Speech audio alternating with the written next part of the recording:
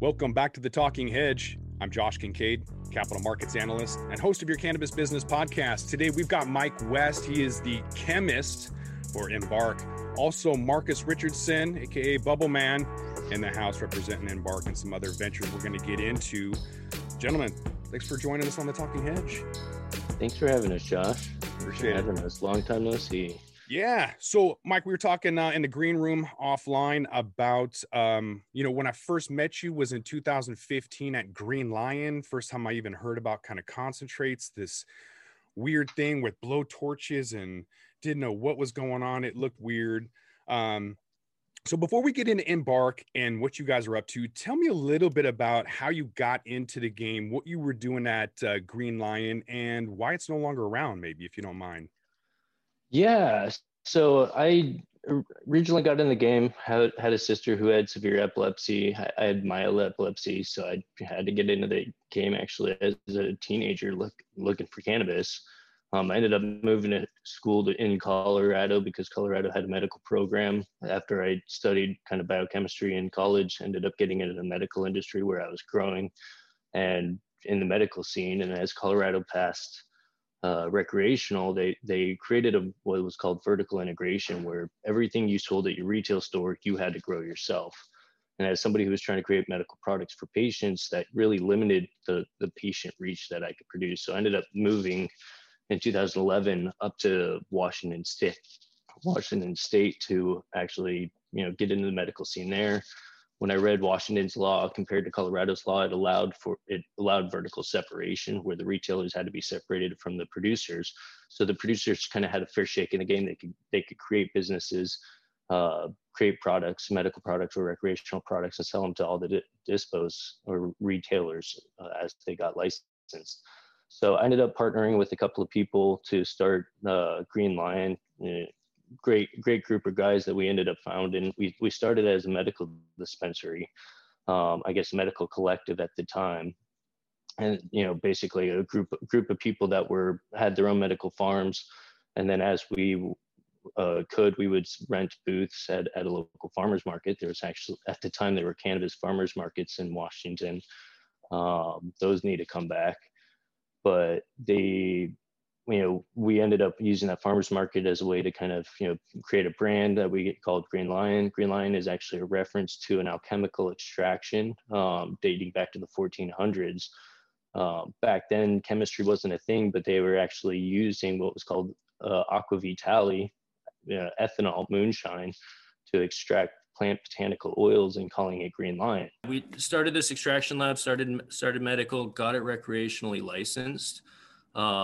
Ended up, having a disagreement with a couple of the other founders because, after we got it to a point where we were generating a couple $100K a year, the goal was to create a employee-owned company. And the investor decided that he wanted to sell the company to other investors instead of, issuing shares and options to the employees that, really did the groundwork. We were all paying ourselves minimum wage just to get it started. So after, a couple of people tried to get shares and didn't get them, they ended up dipping out. I dipped out to the state of Illinois, helped create a license out there called Cresco. Cresco was another awesome group of people setting up a medical lab. Illinois was super heavily regulated. So, I was able to kind of set up not only a dry sift bubble hash, but also a butane and CO2 extraction lab for them. That way they could get in and start distributing products through the Illinois market. I've actually, dating all the way back to the time that I was a medical patient, I was always using kind of bubble bags as kind of my staple go-to to be able to produce bubble hash. Because I used to follow Mark on all the internet forums, but back before we had these beautiful things called streaming. So, as I was kind of watching the industries evolve, Illinois created a semi-monopoly market. I think there was 15 companies operating just over 20 licenses in the medical market. That's changed now that Rex opened up, but it created a real limited market, but heavily regulated. So it allowed for me to learn the ropes on, creating GMP labs, kosher labs, in heavily regulated markets, so that as the other markets opened up on the East Coast, I could start kind of helping those markets set up labs. So I ended up moving back from Illinois to Washington State, get close to the family in Spokane, operated a CBD lab, a THC rec lab, and then did a bunch of consulting. And as part of that, I found out that Mark was working on getting his rec license up in BC, and BC, has a federal law that allows patients to federally register, get federal protections, cultivate 4 plants, which we can't do in Washington State currently.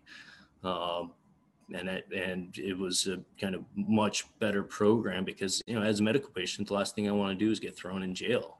I've already been thrown in jail for cannabis, and we don't need to see that happen again. Patients are unduly harmed. And, one of the things that I hope happens is that as U.S. federal law changes, we actually see some sort of way that we can address a lot of the, negative consequences of that prohibition has created in many of the communities. So, Mark was looking at creating this awesome lab here in BC, as well as another lab in Ontario. Mark has a ton of experience doing solventless labs, and my experience is more on the solvent side, using things like alcohol, butane, propane, and CO2. So I kind of look at cannabis extraction more as in the chemistry side, whereas Mark looks at it being able to use, mechanical separation and physics to be able to isolate those glandular trichromes to produce the highest quality hashes. So the two of us started talking early on, 2+ years ago, planning on how we can get a lab operating up here. And BC, it being a federal program, it took us almost a year to get our building rezoned, re-permitted, licensed, building permits, get it partially built out so we could actually turn a portion of it into a license and get it licensed. So we actually were able to finally get it licensed last April. Last March. We went live last April. And then last 6 months, we've been operating essentially B2B, producing hash for the other farms in and around BC or in and around Canada. Well, it's a federal program, so we can process for anyone in the country. So we've been basically operating the Bubble Hash Lab, custom design systems that Whistler Technology built, and then built around kind of to Mark spec, as nice ice as we can have, this beautiful RO filtration system, producing, real fine micron specific bubble hash that we then, cryogenic or super cold freeze dry, and then kind of blend in order to make a couple different grades of hash. So those different types of hash that we're producing in that bubble hash room are allowing us to then kind of roll out the next section of rooms that we're building out, which is the dry sift, pressed hash, and all those other types of hash. So, I know you're into full melt as well, so I kind of want to get into some of those details. But so to clarify, Mike, when you went out to Illinois, was that Cresco Labs? When you say Cresco, you got it. Did you get paid in share and cash, or was that just? I'm just curious. You options and cash. Okay, interesting. So still private. That could be an interesting thing. We'll have to do another podcast on. So Mark, tell me a little bit about your journey into the cannabis space, and maybe in that description, tell me why I like hash so much. I just thought it was old school before I learned about all these other things that I'll let you dive into, terpenes, flavonoids, all that. Sure. Yeah, absolutely. I mean, I'll whip through it because it's kind of a long story. I've been at this for over 30 years. Started as a hemp activist out in Manitoba. When I was quite young, 17 years old, I was getting really hard and heavy into cannabis. I'd smoked it around 14. And so I was 3 years in and I was exponential grower. Like it was like I tried a joint and then I bought an ounce and then I had a quarter pound. And then I was just like going fast through the levels. And my dad saw it and he said, look, if you're going to do this, do it right, because you're living in an area where they'll put you in a cage with actual dangerous people. And so I looked into starting as a hemp activist with some partners of mine, Martin Moravchik and Alex Schwieski, back in the Manitoba hemp days. We got hemp growing in 1995 for the first time in over 73 years in our province, based on the work we did, approaching our Minister of Finance and our Minister of Agriculture. My partners went on to start a company called Manitoba Harvest, which recently sold for $419 million to the Tilray Group. Prior to that, they sold the company to the Compass Group down in California for 132 million US dollars, I believe. So the company was a great success. I left Manitoba in 96, came out to British Columbia, linked up with Hillary Black, who was founding the BC Compassion Club about a year later. I helped facilitate that club and did everything I could for them. I would philanthropy, you know, I was a cannabis broker at the time. And so any kind of extra cannabis I had, I made sure it went to the club. And I did everything I could for the club until eventually I ended up getting in some trouble for the club. They were asking me to carry some cannabis home for them because people were breaking into their shops. I ended up getting caught up with some pounds at a roadblock, which has all been, you know, long gone now. This was 1998. But what it did is it led me to start a new company called Fresh Headies. And it led me to start to popularize and bring to the world cold water ice extraction. I coined the term bubble hash. I coined the term bubble bags. And I gave myself the silly moniker that is Bubble Man, not really thinking it would stick. So I was out here doing the bubble bags. I rocked that out for the last 22 to 23 years. Since 1999, March was when the birth of that company happened. In fact, 3 doors over from the house I'm sitting in right now is the house my wife sewed the very first bubble bags in 1999. And so throughout that, obviously, you know, over the years of teaching people how to do this, I sort of unwittingly became a voice of authority on the subject, and, you know, often sometimes thrown around that term expert, not one that I like so much because I think of myself as a student. But so a lot of people started, you know, coming to me, and as the industry grew and grew, I did a company in Jamaica called Cannabinoid Research and Development. Unfortunately, picked the wrong partners for that. The Jamaican partners were amazing. The American partners, not so much. So that faltered and has just sort of fell flat. Then I hooked up with a tissue culture company called Segra International, and I started doing some consulting for them, which is, they're an amazing company. You could do a whole other podcast on. I started working with Whistler Technologies to industrialize and design equipment to commercialize the process of water and ice extraction. And then very soon, in the same sort of timeline, my 2 founding partners, Michael Curtis and Bruce Dawson Scully, approached me and said, "Hey, we're starting this company. We want you we want you as our extractor, and it's an extraction company. We don't really want, you know, like, you're the guy for us." And it was just different from when Canopy and some of the other bigger companies approached me, which were like, "We want to lock you into a non-compete. We want to make you work for us and no one else ever in the industry," which, you know, someone who's been in the industry for 25 to 30 years, a company requesting them to sign a non-compete disclosure and all these other things is kind of greasy. And Bruce and Michael just weren't having any of it. They were like, no, we don't want to control you. We don't want to wrap you up. We want you to be doing exactly what you're doing out in the world.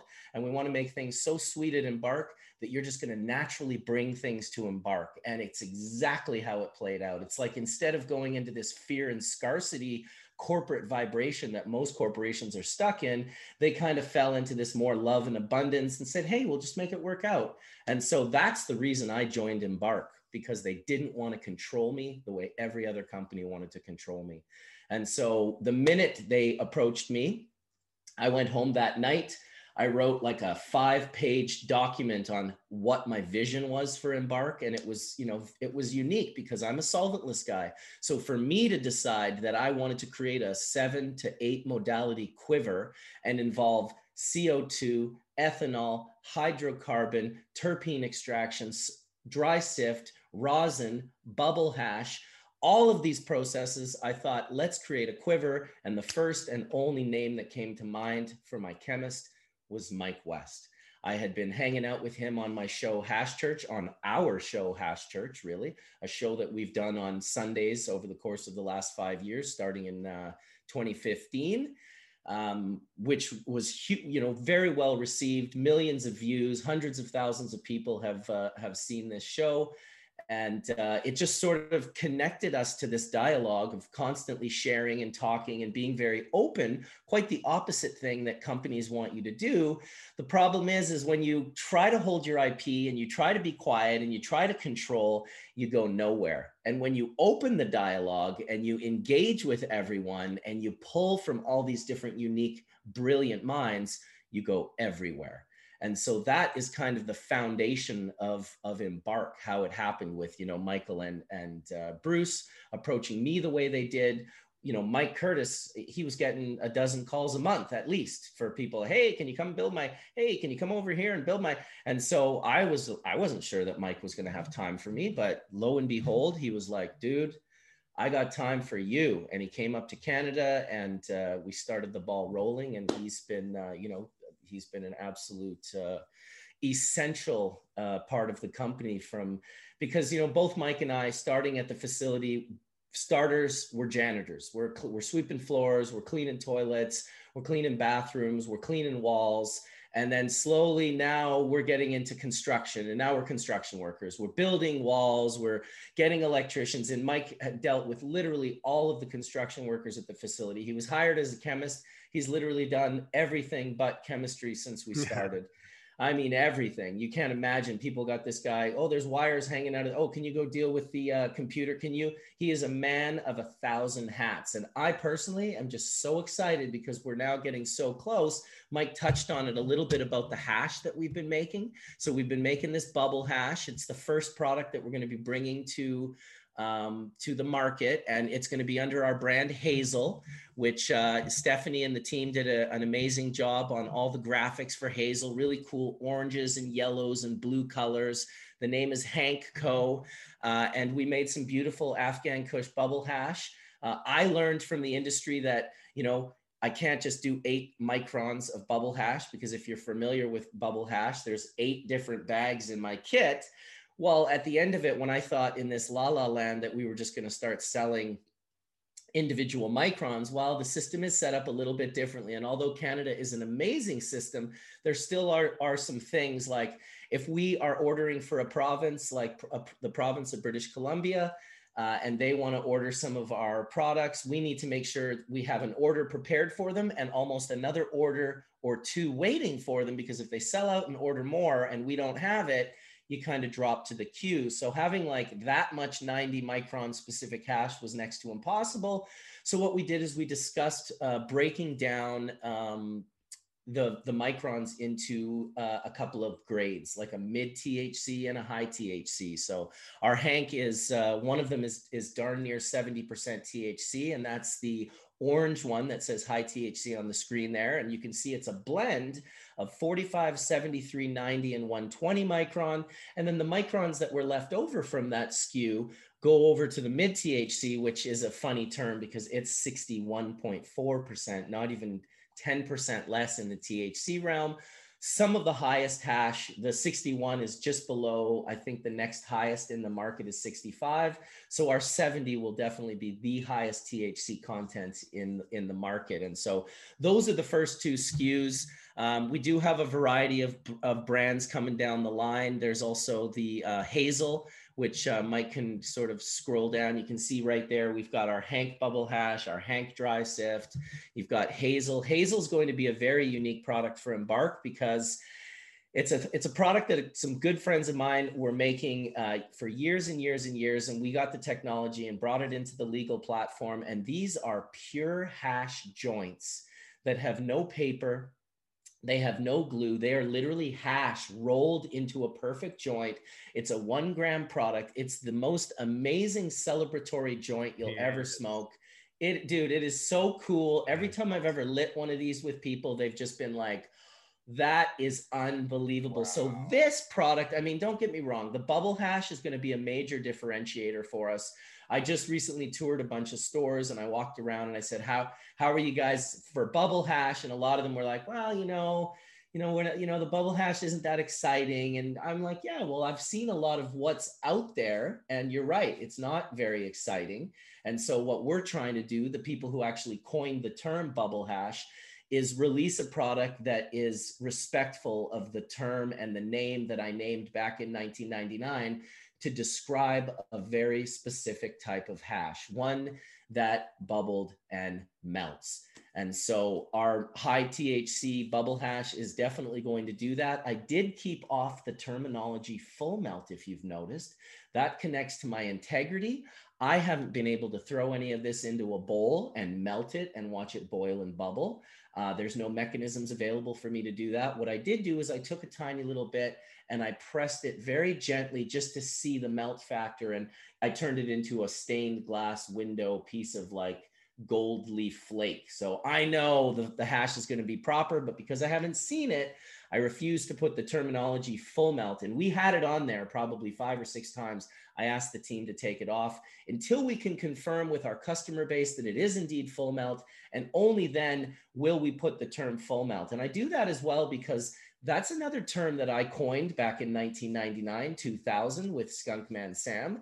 And I refuse to use terms that were coined for very specific descriptions to use them on things that are not that description. And I've already seen in the market companies that have put full melt, and lo and behold, the hash itself is not full melt. So maybe you want to talk about full melt.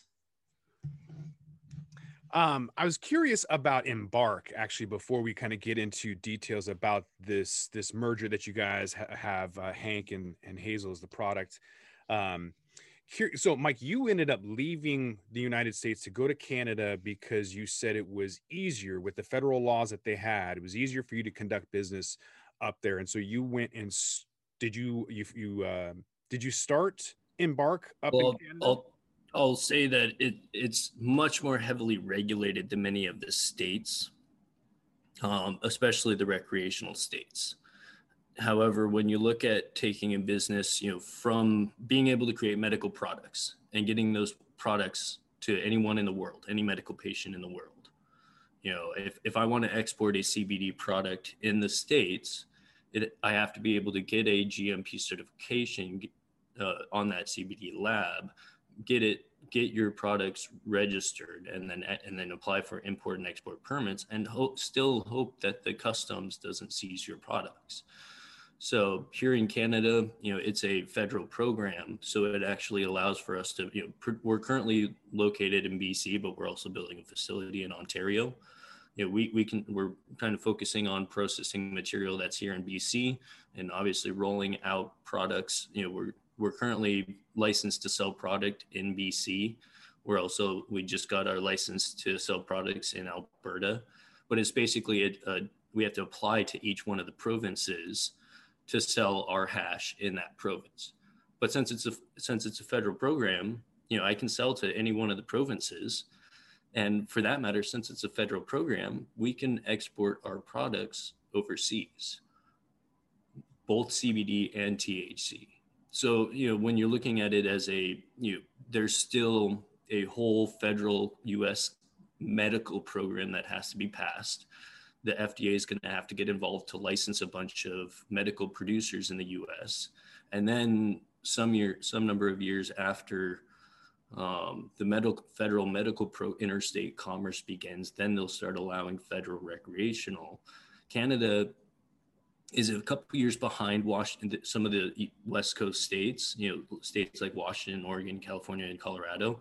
Those states were the laboratories of democracy that tested how the programs would work. And some of them have pros and some of them have cons. Canada, passed a federal program. So even though medical's been going on in Canada longer than many of the US states, it being a federal program and now being a recreational federal program, it allows us to roll out products across the entire country here in Canada, as well as potentially exporting products overseas. So even though it is a much more heavily regulated product, we have to comply to what's called GPP, good production practices, which essentially means that we have to be inspected and we have to keep track that everything gets sterilized from the ceilings to the floors and every piece of equipment in between. Now, because we're intending to produce medical products as well, we're proactively building a facility that's going to be GMP accredited as well. But GMP accreditation, is primarily documentation, SOPs, and all of that, as well as, being independently accredited, where we have independent inspectors come in and make sure that every surface is sterile because we've designed it to be sterile. We wipe it down, we sterilize every surface, and we're not doing things that could potentially cross-contaminate the products. So it's Canada is, relatively as complicated as some of the limited license states on the Midwest and East Coast, but when you jump through all those loopholes and spend the year to get licensed, it opens up a much larger market. Now, as you mentioned, I'm an American. I'm a cannabis refugee in Canada. I had to apply for a work visa, and it took me almost 9 months to get that work visa in order to actually come up here. That was a 1-year work visa. Fortunately, my wife has a dual residency. She's Canadian and American.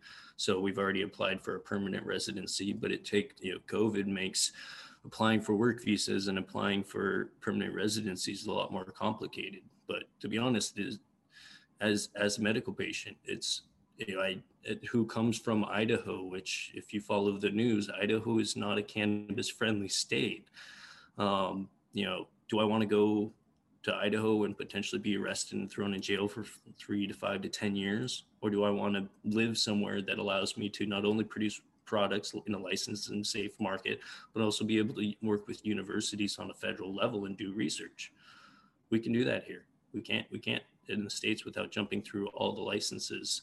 And even when you have big multi-state operators backing you, doing the federal research requires you to jump through all of NIDA's loopholes. And they're, good luck getting one of those federal NIDA supply licenses. I know multiple people who have applied, but they're just stonewalling it. And, I hope that with the new administration, we're going to see some of that, glacial speed up.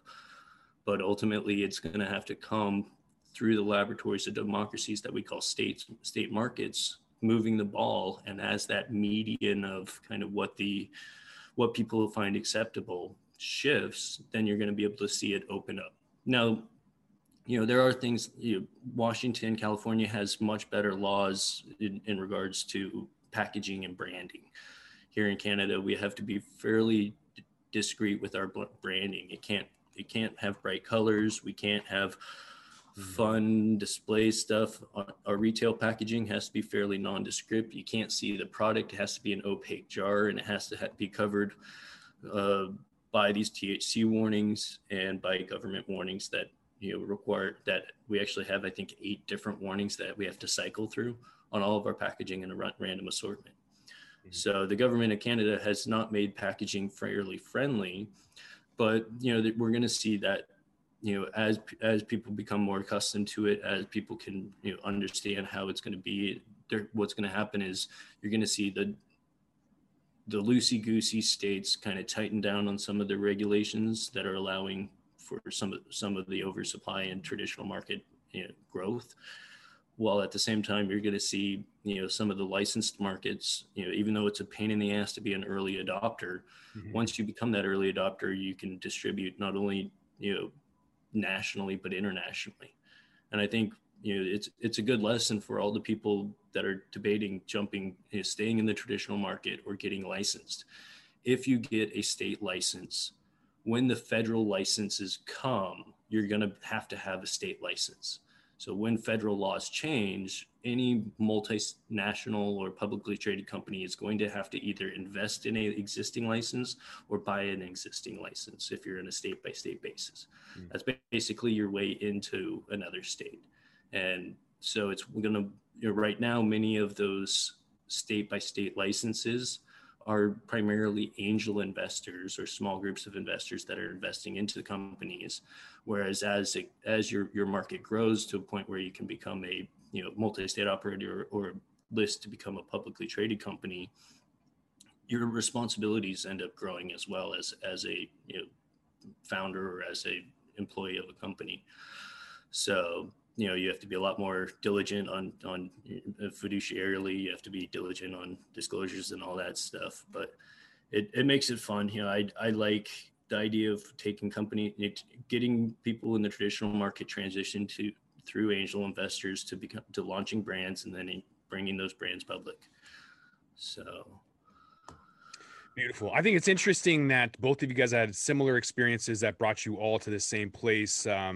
Mike, you with Green Lion, you wanting the employee-owned benefits, and then Mark, you down in Jamaica had your own issues down there with mishaps and management with the U.S. sector, and now you guys are there together, learning from your experiences and building this awesome company that you both are proud to be a part of. So I'm super excited about that hash joint right there. I can't wait till the borders open up, because that's going to be one of the first things I do is roll up there and smoke me that hash joint. Where can people find you at? Any plugs you want to put in at this point? Let the people know where they can find you. Yeah, so we have sales amendments in BC and in Ontario. I'll just kind of scroll up to this top page.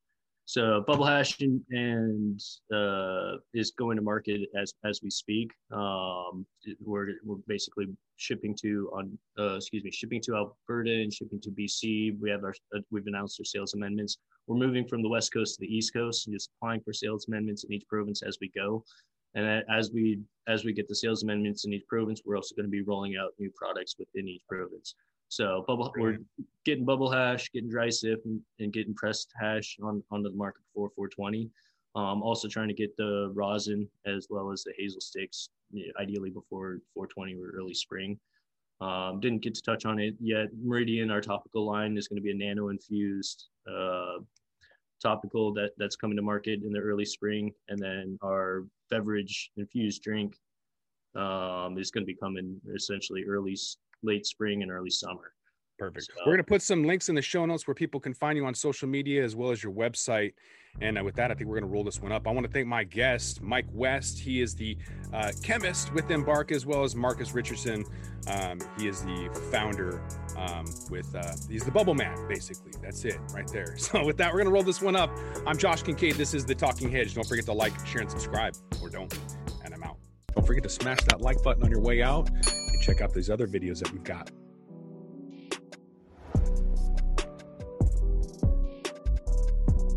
Thanks for listening to today's show. To check out more great cannabis podcasts, go to podconnects.com. Here's a preview of one of our other shows. Hi, my name is Kira Reed, and I'd like to invite you to be inspired by the women who are leading in the cannabis industry. Each week, we will discuss empowerment, leadership, and what it means to be a woman in charge in marijuana, hemp, and CBD. As the founder of the Women Empowered in Cannabis community, I have had the great pleasure to get to know many brilliant and talented women who are CEOs, executives, politicians, advocates, and community leaders that are focused on creating a cannabis economy that is just, fair, and equal. We'll learn how these women make decisions, how they navigate a predominantly male industry, and what they're doing to level the playing field for women. I hope you'll join us.